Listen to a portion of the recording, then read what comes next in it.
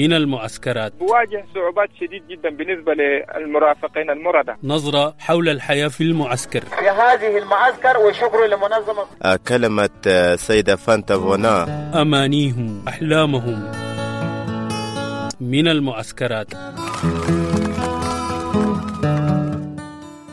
إذاعة راديو دبنقا يستضيف الأستاذة نعمات بخصوص الموقف الصحي للمصابين في محلية مصابين الذين أصيبوا في أحداث محلية بليل ولاية جنوب دارفور، وأيضا فيما يختص عن الوضع الأمني في المنطقة بالذات، المنطقة التي عادت فيها الجماعة للأوضة الطوئية، زائدا عن المساعدات في المنطقة. تفضل يا أستاذ نعمات، ادينا التفاصيل فيما يختص بالبنود الثلاثة.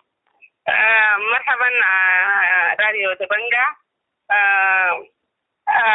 بالنسبة للجرحى والمصابين اللي هم في المستشفى حاليا، 3 مصابين اللي هم محروقين بالنار في مستشفى النيابة التعليمي، وديل يعني حتى الآن يعني لسه جروحهم في بالغ الخطورة، يعني ما زالوا هم جروحهم في بالغ الخطورة، ولم تصلهم حتى الآن يعني أي جهة رسمية لدعمهم أو يعني يوصلوا لهم أي مساعدات بالنسبة لعلاج هؤلاء النفر.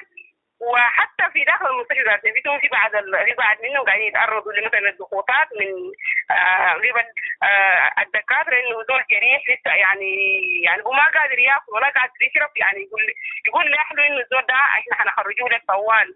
فدي برضه واحده من الحاجات اللي احنا قاعدين نعاني منها في داخل المستشفى، يعني الزول لسه جرحه لين وهو محروق بالنار. يعني دي من ضمن الحاجات اللي احنا حاليا قاعدين نعاني منها معاناه شديده. وحتى في تنسيق تم بين الطوارئ بالنسبه للاحداث واللي هو المساعد الطبي ومسؤول الطوارئ في انه يجدوا حل لتوفير ادويه بالنسبه لهؤلاء المصابين، لكن لم تصلهم الادويه بطريقه المراد. يعني مثلا لو يكون عنده روشته، يعني ممكن الليل لو تطلع الليله يجيبوا لنا الدواء يوم بكره، يعني بالنسبه لعدم توفر الدواء في المخزن في داخل مستشفى نيالا. بجد يعني ده احنا بنقول نداء للمنظمات او الخيرين يلحقوا الناس ديل، وانه يقدموا لهم مساعدات من اجل شفاء هؤلاء النفر. بالنسبه للوضع الامني في منطقه الاحداث، دي الحاجه المؤسفه جدا جدا، انه بعد وقوع الحدث مباشر بعد كم يوم يعني وصل السيد محمد حمدان دقلو هو قائد قوات الدعم السري للمنطقه، واعلن في الملأ انه هو هيتم تامين ذلك المنطقه واعمارها فورا وتعويض المتضررين، لكن لم يحصل شيء من هذا.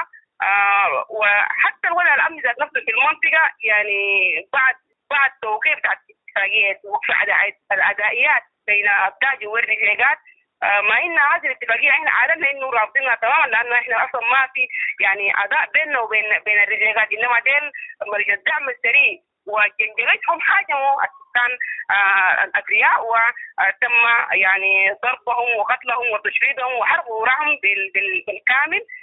وبعد في العدائيات طوال رجعوا الميليشيات كما هم يسرحون بهايم الإبل، موجود في زراعة الناس حاليا وموجود في منتشرين في الآراء. ويوم الجمعة يوم السبت الماضي مش الجمعة، يوم السبت أنا كنت في منطقة الأحداث، يعني في 3 امرأة قتلوا في منطقة قريبة جدا أقل من 1 كيلومتر، فتم مزاحمتهم من قبل هؤلاء الجميد أو هؤلاء المتفلسين ومزاحمتهم، فالنساء فروا هاربين إلى منطقة الإيواء بتاعه وهي قرية أموري، مع إنه في مجموعة بتاعت قوات موجودة في ذلك المنطقة اللي هي قوات الدعم السري في جيش في شرطة، لكن بعد تم بلاغ هؤلاء بأنه هناك يعني ميليشيات تهجم على الناس في منطقة قريبة، لم يتحرك إنسان. وفي نفس الوقت كانوا والي الولاية والمدير التنفيذي موجودين في المغيم، أنا عندي لقيتهم موجودين في المغيم وعندهم اجتماع في ذلك المنطقة، لكن لم يحرك نفر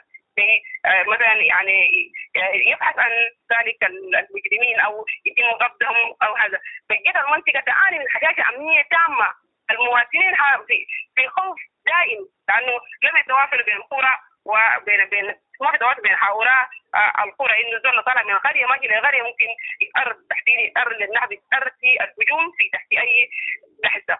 اما بالنسبه للمساعدات الانسانيه التي تصل بالقوافل اللي تجي من كل الاماكن، وده بكل اسف انه دائما ابدا في تجار القضايا وفي آفات نفوس موجودين في اي مكان، وده بكل اسف يعني هذه المساعدات لم يتم توزيعها توزيعا عادلا بالنسبه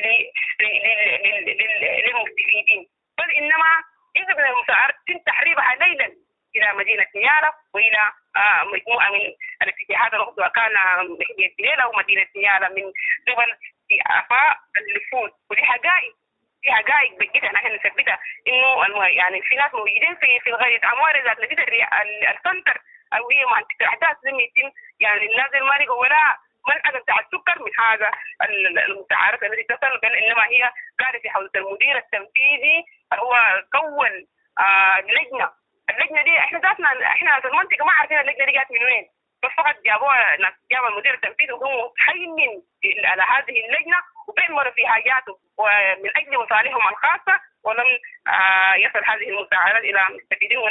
ونتمنى من الجهات التي توصل هذه المساعدات انه يتم توزيع المساعدات مباشر للمستحقين بدل ما يمشي لهؤلاء هم بإعفاء النفوذ. والسلام عليكم. شكرا جزيلا أستاذ نماد بخصوص التوضيح الموقف الحي وبالنسبة للمصابين والوضع الأمني في المنطقة. شكرا جزيلا وكن معنا في المتابعة. من المعسكرات تواجه صعوبات شديد جدا بالنسبة للمرافقين المردة. نظرة حول الحياة في المعسكر. في هذه المعسكر وشكر لمنظمة كلمة سيدة فانتافونا. أمانيهم أحلامهم من المعسكرات.